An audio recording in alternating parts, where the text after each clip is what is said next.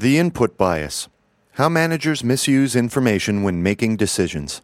Fans of the hit TV comedy The Jerry Seinfeld Show may remember an episode in which Jerry's friend George leaves his car parked at work so that the boss will think George is putting in long hours, even when he's not. The idea, of course, is that George's apparent productivity will net him a better performance review and a higher raise or bonus.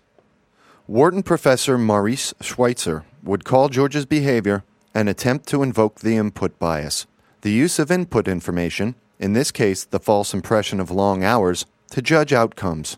Yet business decisions are frequently made based on input information that is either biased or manipulated, according to Schweitzer and colleague Karen R. Shenander, a professor at Florida Atlantic University.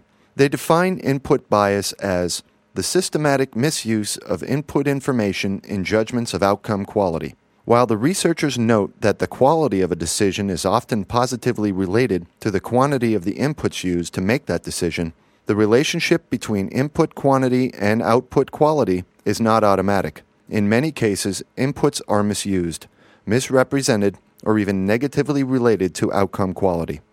The two researchers recently published a paper on this topic in the July 2003 issue of Organizational Behavior and Human Decision Processes. In their paper, titled The Input Bias, The Misuse of Input Information in Judgments of Outcomes, the authors report on the results of 4 experiments looking at the link between input information and judgments. Blowing up sand.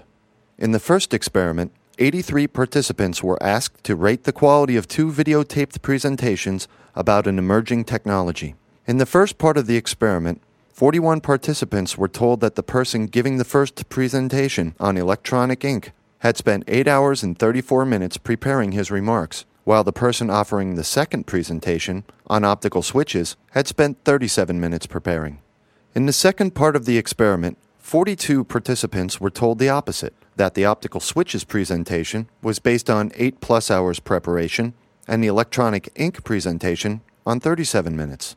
Participants were asked to rate the presentations on such factors as quality of information, quality of presentation skills, and knowledge of the subject. What we found, says Schweitzer, was that the preparation time we gave participants significantly influenced their quality assessments.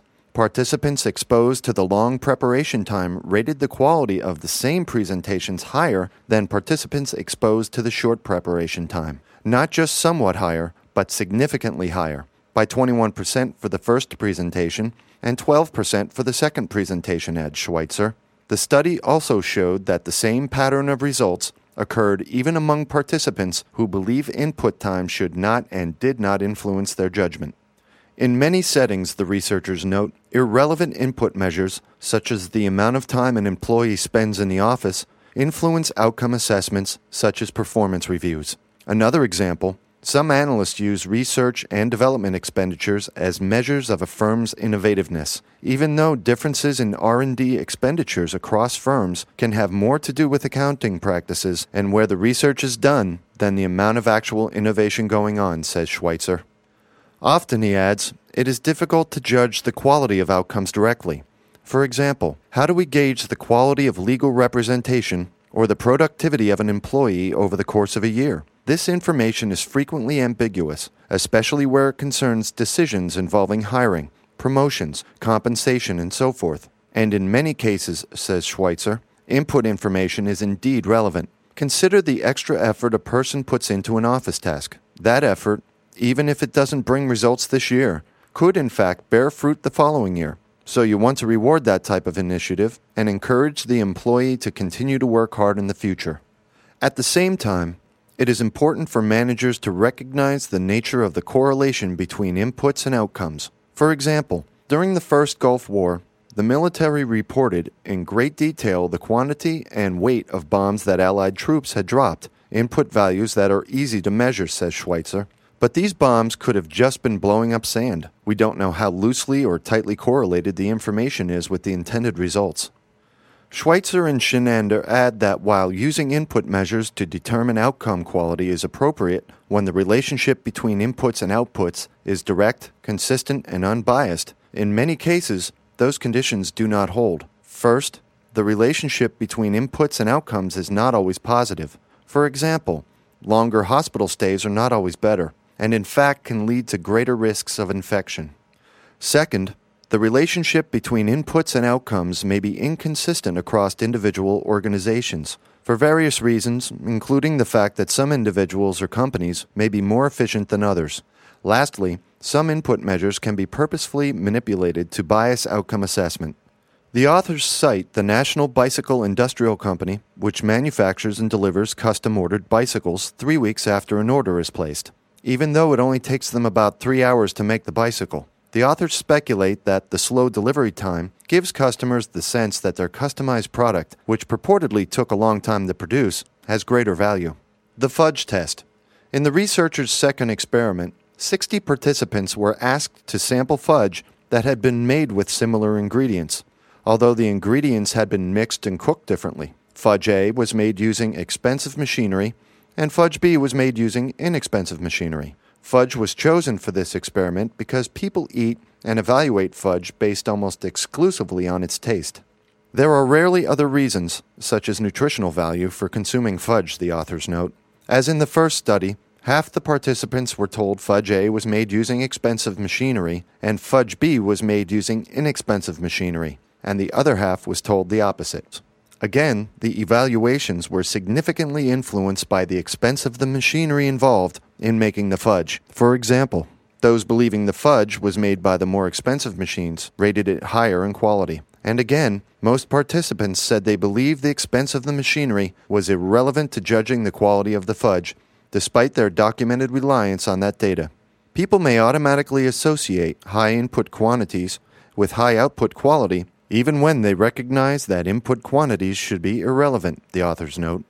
In the paper's third study, the authors investigate whether the timing of input information matters. In this study, participants viewed a videotaped presentation first, then were told about the preparation time, and then evaluated the presentation. As before, the researchers conducted 2 versions of the study, one based on the long preparation time, the other based on the shorter time.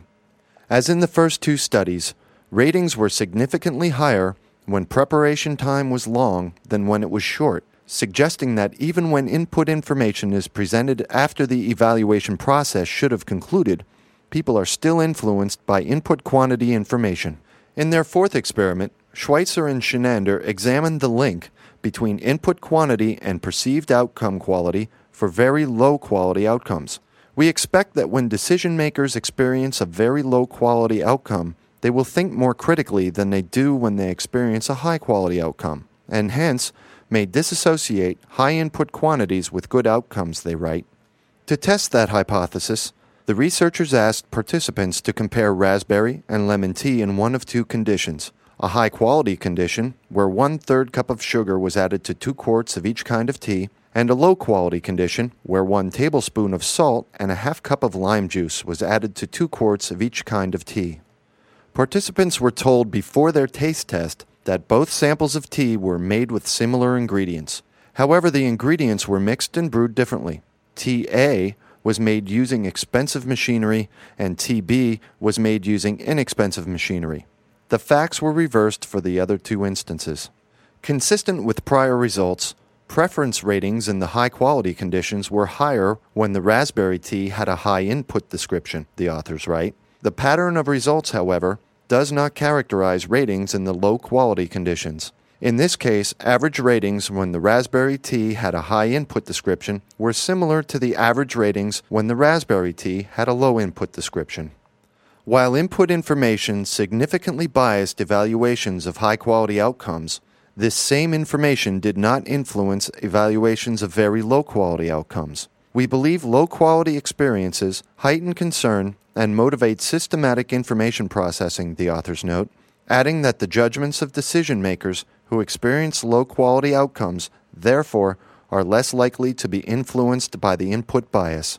Much of the way we process information and make judgments is automatic, Schweitzer adds.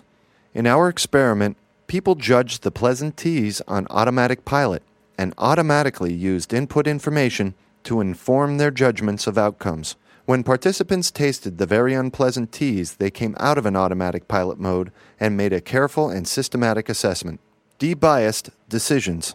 The implications of their findings for managers are significant, the authors suggest, because outcome assessment is a key component of both individual and organizational decision-making, and our results demonstrate that these assessments are likely to be systematically biased by the input quantities used, or purportedly used, to attain outcomes. In general, input measures are relatively easy to manipulate, and the misuse of input information to judge outcomes may be widespread. For example, the authors suggest that managers often use input measures, like the number of hours spent with a client, to assess productivity in a way that leads employees to make decisions that are not consistent with the firm's underlying goals. Is it possible to de-bias decisions? In other words, can I, as a manager, make sure I am rewarding the right employees and applying judgments that reflect my underlying goals rather than psychological processes that bias my judgment? Schweitzer asks. Not easily, he answers. For many biases, just the mere knowledge of them isn't good enough. Most people in our experiment knew the input information was irrelevant, but they still use this information when judging quality. You have to design measures and put processes in place so that you can carefully assess exactly what the outcomes are that you need. It is often up to senior management to formalize the process necessary to make important decisions, such as by using blind reviews of outcome measures. Doing this can be difficult, slow, and expensive.